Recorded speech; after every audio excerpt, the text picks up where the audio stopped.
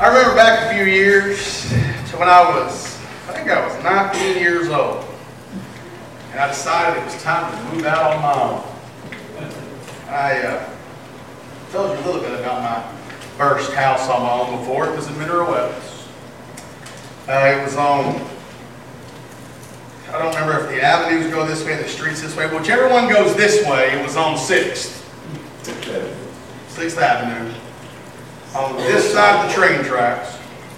And I don't remember the guy's name. I think he passed away by now, but he was a slumlord, I believe. I was so excited. I went to Dollar General or Walmart and bought a whole bunch of cleaning supplies. I was going to clean that house up. It was going to look good. Part of the deal was we knocked some off of my rent so I could make repairs on the place. That was the deal with that thing. But I got my cleaning supplies and I put them on the front porch and realized that my key didn't work to the front door. So I drove around to the back door to open up and get in. And by the time I'd opened the door and walked into the front porch, someone had stolen my cleaning supplies. This house was, it was wired for phone, but it didn't have a phone jack. And so I had to put a new phone jack in, but I didn't have any tools, so I used my mouth to strip the wires, and somebody called. That was a painful learning experience there, too. But the funnest part about this house was there was one room back there. I don't know what the room was ever used for. It wasn't very big, but it didn't have any sheetrock on it, and there was a hole in the wall to go outside. So I could see outside from inside my house. It wasn't a good part of town, and it's kind of run down, of course, hole in the wall. And I never got around to fixing that hole. In the wintertime, it was a little chilly. In the summertime, it was a lot hot. But the truth of the matter was, that house was never going to be what I wanted it to be until I dealt with the hole. The hole was always going to be an issue unless I got in there to deal with it. And the same is true for our topic today. We are still in our series, That Thing You Do, Journeying Through the Life of Jesus. The past couple of weeks we've talked about this declaration for faith. We have talked about walking in the light. And this day we will talk about an issue that every Christian, well, everybody at some point will have to deal with. Something that we're going to have to figure out.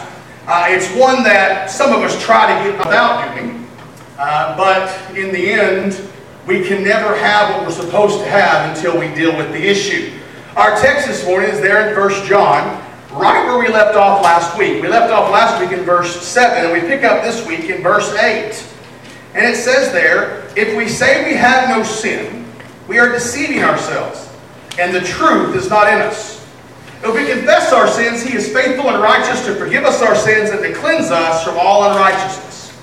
If we say we don't have any sin, we make Him a liar, and His word is not in us. My little children, I am writing you these things so that you may not sin. But if anyone does sin, we have an advocate with the Father, Jesus Christ, the righteous one. He Himself is the propitiation for our sins, and not only for ours, but also for those of the whole world. Let's pray. Father God, we come to you right now and we thank you and praise you for your blessings. Father, we ask right now that you would take this time, Father, this morning, use it for your glory. Father, may the words that I speak be yours and yours alone. Father, show us your truth as is contained in your word this morning. We ask all these things in Jesus' name. And all God's people say, Amen.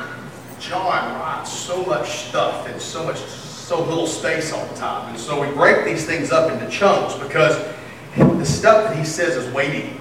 The stuff that he says makes you go, wow. What does this really say to us? And the first thing that we see here is that you cannot be a believer without truly acknowledging your sin. You can't be a believer if you don't admit that you have sin. We've get to this point in our society where we think we're good people. We think the default is, well, I'm a good person, right? I don't steal, I don't murder, I don't do any of the bad stuff, so I'm a good guy. I'm a good person. And so the only real reason I really need Jesus most of the time is because I need Him to bless me. And so I'm going to go ask God to give me the things that I want, because that's what people do. But what John says here in 1 John is we can't even really be a believer if you don't first say, you know what, I'm a sinner. I'm not a good person. I'm not someone who just does this. This eliminates any superficial Christianity. This eliminates people who kind of just pretend. You have to believe it. You can't pretend it. You can try to lie to yourself, I guess. I'm a good person. I know Jesus. But I've often run into people who will tell me they are a Christian and they follow Jesus, but they can never be wrong. If you can never be wrong, were you ever to the point where you could be wrong with Jesus and say, I'm a sinner? Were you ever to the point where you went, hey, I'm a lowly person, I've done this. Have you ever got there? This counters this thought also that believers don't sin. I mean, John struggled with it. There were people there who obviously were saying, look, you're a believer, you don't sin anymore, it's great. Everything that I do is good because Jesus has made it good. And there's a theology out there still today that kind of says that. That anything that I do because I believe in Jesus has to be good, because I believe in Jesus, therefore it must be good because Jesus loves me. That's it.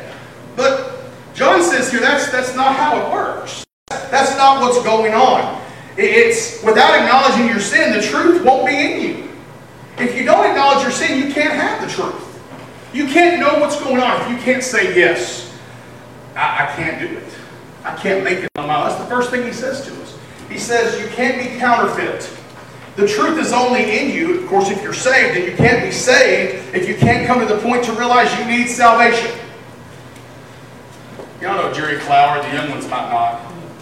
The older ones probably know Jerry Clower, right? He tells a story, a really good story. Because, you know, down in that part of the world, they have, little dams on the river. And sometimes they bust. He tells a story about a man one time. Hurricane came through. The levee busted. The man knew the water was coming in, and he climbed up on the top of his roof, right? Climbed up there. And he knew he was going to be safe, and the boat came by and said, come on, get the boat, we'll take you to safety. And he said, no, that's okay. God's going to take care of me. Okay. We'll see you in a little while. The water keeps rising. He moves up a little bit further on the house. So he's standing on the corner of the roof of a house. Proverbs talks about that, but we won't go there today. And the boat comes by. He's got water up to his ankles. He says, get in the boat. We'll take you to safety. He said, that's okay. God's going to take care of me. Okay, suit yourself. Water keeps rising. A few hours later, he's sitting on top of his chimney. Water up to his ankles. Helicopter comes by. Grab the rope. That's okay. God's going to take care of me. A few years later, you know what happened? He's dead. He stands in front of Jesus. And he says, what happened, God? You promised to take care of me. And he said, you dummy, I sent you 2 boats and a helicopter. We have to acknowledge where we are. We have to understand that we need the help. I mean, and that's really what goes on. So often we find ourselves at a point where, especially if we think we know Jesus, that maybe we're good, but we're really not. And John talks about that. He said, no. He said, to truly be a believer, you have to admit your sin. You have to acknowledge your sin. And so, what do we do with that? Because if I admit that I'm a sinner, what do I have to do to make it right? Because that's automatically where our mind goes, right? How can I make this right? What do we teach kids all the time, right? Say you're sorry, make amends, all that kind of stuff. So what do I do?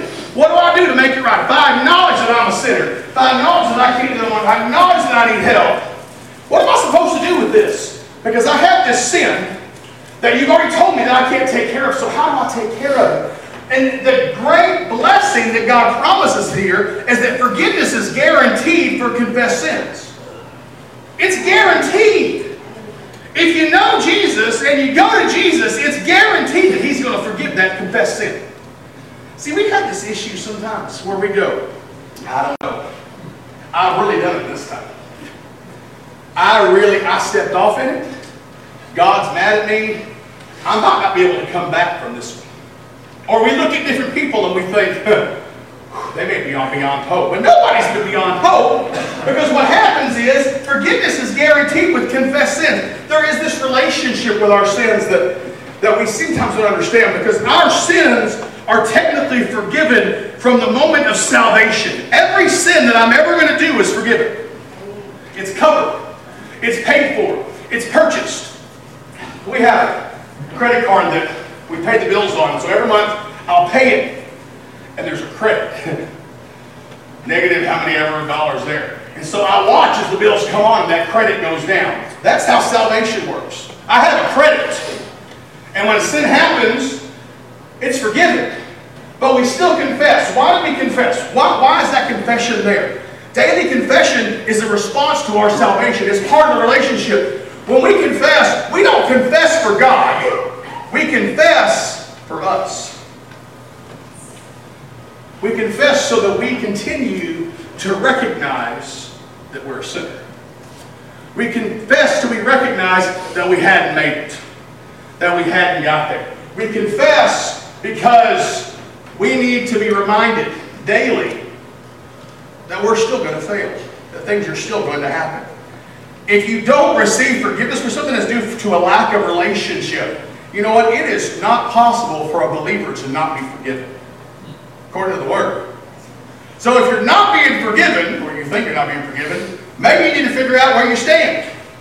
Because believers' sinfulness is apparent in the Word. The Word tells you that believers are going to continue to sin. You read Paul, you read John, you read any of them. We're going to find out the sins are going to be there. The Word gives the requirements for salvation. If you claim you have no sin, it says you make God a liar and His Word is not in you. If you claim there's nothing there, if you claim you're getting it right, if you claim you've got everything done, you're lying. And you're making God a liar. Because God has said you're going to sin. Now, the worst sin is the sin that brings somebody else down with you. Right? I mean, and we're not just bringing just anybody down there. We're making God a liar if we're going to say that we sin. We're going to say, nope, I never sinned. You made God a liar. Now, can you make God a liar? Can God be a liar? No. God can't be a liar. So what does that have to mean? It has to mean that you're really not a Christian if you're not really doing what you're supposed to do, because you can't make God a liar because God can't be a liar. God is pure and holy. We've already covered that last week. He's light and there's no darkness in Him at all. So therefore we have to examine ourselves. Because really, the gospel is the power to overcome the path of sin. We've been doing some talk about the gospel on Wednesday night. Some hard questions, right, Ken? For you. For me. Hard questions for me. Easy questions for Ken. He understands it all. But, talking about the gospel, that the gospel has to be bigger than just simply salvation, because the gospel affects our life now. The gospel affects who we are now. The gospel is the power to overcome the path of sin. He says, I write these things to you. Why? So that you may not sin. I write these things to you so that you may not sin. I'm giving you these tools. I'm telling you these things. I'm giving you these truths so that you will have the tools at your disposal to do the thing that you need to do, which is overcome sin. Our inherent sinfulness isn't an excuse to sin. Okay. How many of you have ever said, oh, man, I'm only human? Did you know that Jesus was 100% human and 100% God? To say that I'm only human, well, okay. Maybe Jesus is what it means to be human.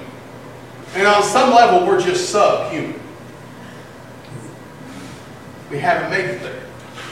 Because what Jesus came to show us is what it means to be humanity. What it means to be man following God. That's what it means to be human. So when I say, well, I'm only human, well, I couldn't help it and I failed, that's really not an excuse. And that's hard for us to think about. It's not an excuse, because Jesus was human. But he didn't sin. Get the perfect life. I can't do that, okay? It says we can overcome sin through the power of the gospel. I've given you these tools.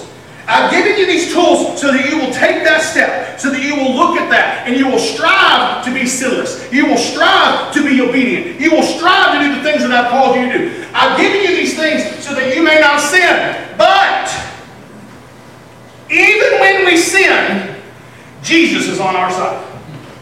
Ooh, that's the fun part here. You're a sinner. Here's my boiled down version. You're a sinner.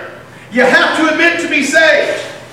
In order to admit it, you have to continue to confess it. When you confess it, you are forgiven, guaranteed. The gospel gives you the power to overcome sin, but you're never going to be perfect, and you're still going to fall, and you're still going to sin, and you're still going to make bad choices. And when you do that, when you fall, when you can't make it anymore, and you still do that thing you're not supposed to do, when you fall, Jesus is on your side. Amen. Wow! Jesus is on your side. I have a story I shouldn't tell, but I'm going to anyway. There was a really rough part of my life. And my parents were going through a divorce. And it was my mama could be difficult. And my daddy could be stubborn. That's why you have me. Those two things happened. And at one point, there was some custody stuff. I was already an adult, but my sister was not. And so my sister was over at her boyfriend's house. His mom was in charge. And his mom had been told not to let my mom see my sister. That didn't settle well, honestly. And we lived in Witt, so, you know, there's 10 houses in the whole town. So, my mama goes to see and tries to get in. They called the sheriff's department. The sheriff's department came out, and this man tackled my mama, my poor osteoporosis mama. And by the time I got there, and I wasn't following Jesus very well at this point, so just show me grace. But anyway,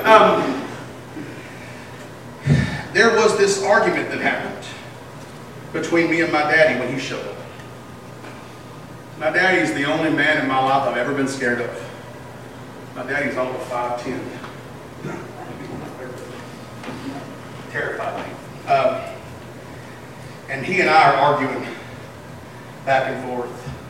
And this cop comes up, because we're with, all lots of houses are coming on. I'm not white. In case you didn't know that. And this officer walks up. And he's mad at me. He's not mad at my daddy. He's mad at me. And he says, if you don't quieten down, I'm going to have to cuff you and put you in the car.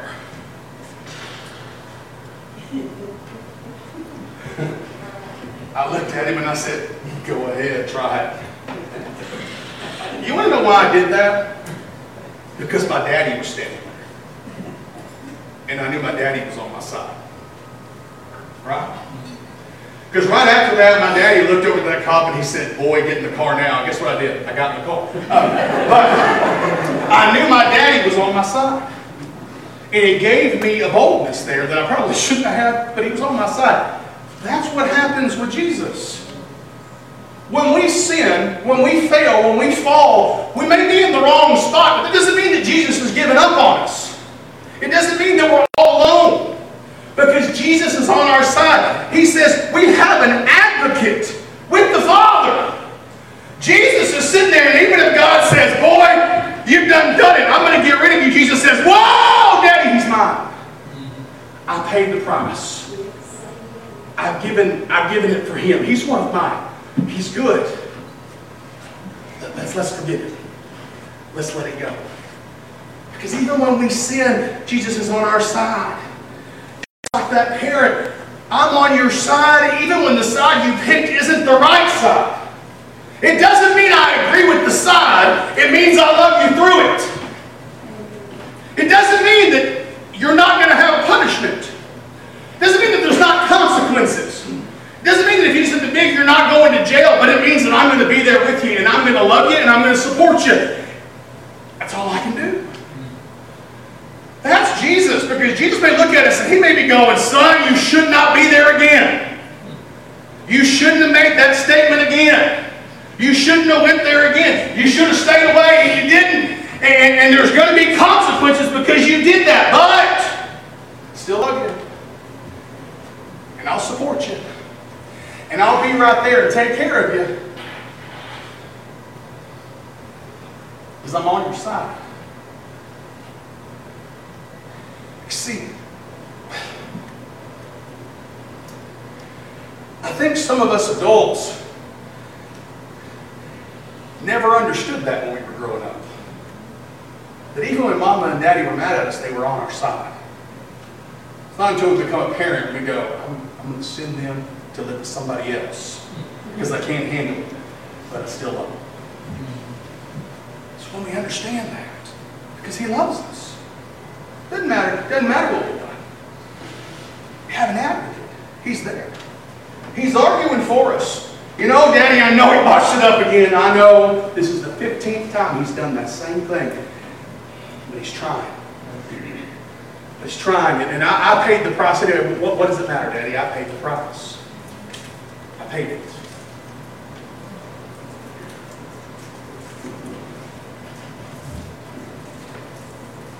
But then he says something so radical that I think sometimes we have a hard time with even today.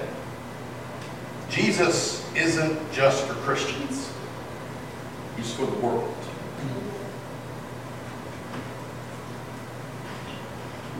The church isn't supposed to be a country club where we're exclusive. The church is supposed to be a hospital where the sick and hurting can come and find healing. That's who we're supposed to be. It's for the world. And sometimes that means we have to bury some natural feelings way down inside us. We have to give them to Jesus and say, take them away. Because there are sometimes when we look at different groups of people and the hurt that they've done and we want to get upset. But Jesus says, I died for them too. For them too. It was for everybody. He's not just for Christians, He's for the world. How? So we put all this together. There's this mark of Christianity. I call it the second mark of an authentic Christian life. It's this daily confession and acknowledgement of our sinfulness. This unlocks a freedom that you can't imagine. If you start the day at a place of humility before the Lord, He can put you in a place of victory. It's amazing. So often we struggle when we think, well, again, hey, it's tough to get up this morning. I mean, there are mornings. I have a 2.5-year-old who doesn't sleep lengthwise on the bed. And he always ends up in that bed. And what he wants to do, and I don't know why, he comes in wanting Mama. But he doesn't sleep with Mama.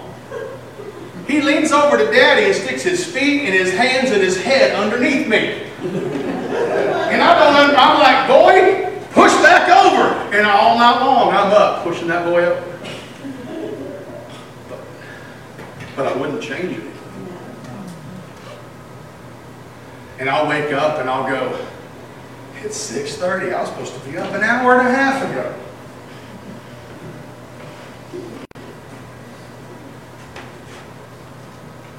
But life is life. And sometimes it didn't go the way we want it to go. Sometimes it's hot and it's messy and we just don't know how to get past this. But if we will start our day saying, Jesus, I know I didn't make it yesterday. And I'm probably not going to make it today. But I know that you have declared victory over my life. And today I want to walk in that victory. Open the doors you want to open. Close the doors you want to close. Send the rain in your season.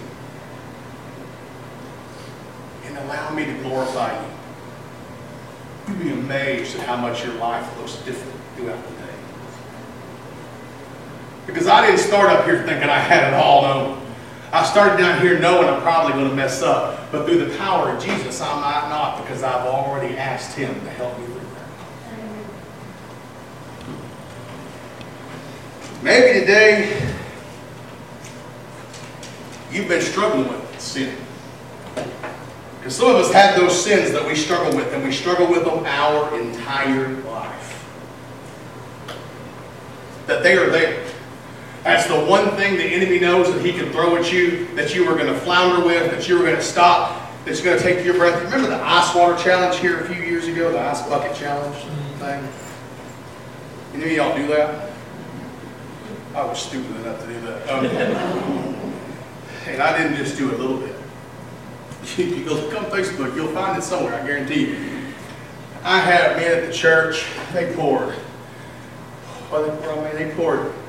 3 big Rubbermaid things on me, a trash can, and several pictures, and it just gets continually. And I remember I got about halfway through it, and I had to stand up and say, stop, because I couldn't breathe. I just couldn't breathe. Maybe you have a sin that's that way in your life. The enemy just throws it. And he throws it, and he throws it. And you're at that point where you find yourself and your breath is caught and you can't breathe. This is when you say, Jesus, I can't do this on my own. But I know you've declared victory for me. And I want to claim it now. Maybe that's where you've been struggling. Give it to Him today. Let Him have it today. Maybe today you have been just trying to find God wants you to be, where He wants you to serve, what He wants you to do. And you've been saying, God, I don't know what you have for me, but I know you have something for me, because I guarantee you He does. And this is the key, saying, God, I'm willing to do it. I may be afraid of it, but I'm willing to do it. Maybe this morning you want to pray. The altar's open. I'll pray with you. Maybe you want to start missions or ministry. Maybe you want to join this church in membership. Maybe this morning you've never known Jesus as your Savior. Maybe you've heard about Him all your life. You've always heard about it, but you've never acknowledged your sin. You came down an aisle and you said, I want to know Jesus, but you never said, I'm a sinner. You never said, I can't get there. And now's the time. If you don't know Jesus, walk the aisle. Say, Brother Troy, I want to know Jesus, and we'll go from there. But wherever you're at, whatever you need, give it to Him. Let's pray. Father God, we come to you right now, and we thank you, we praise you for your blessings.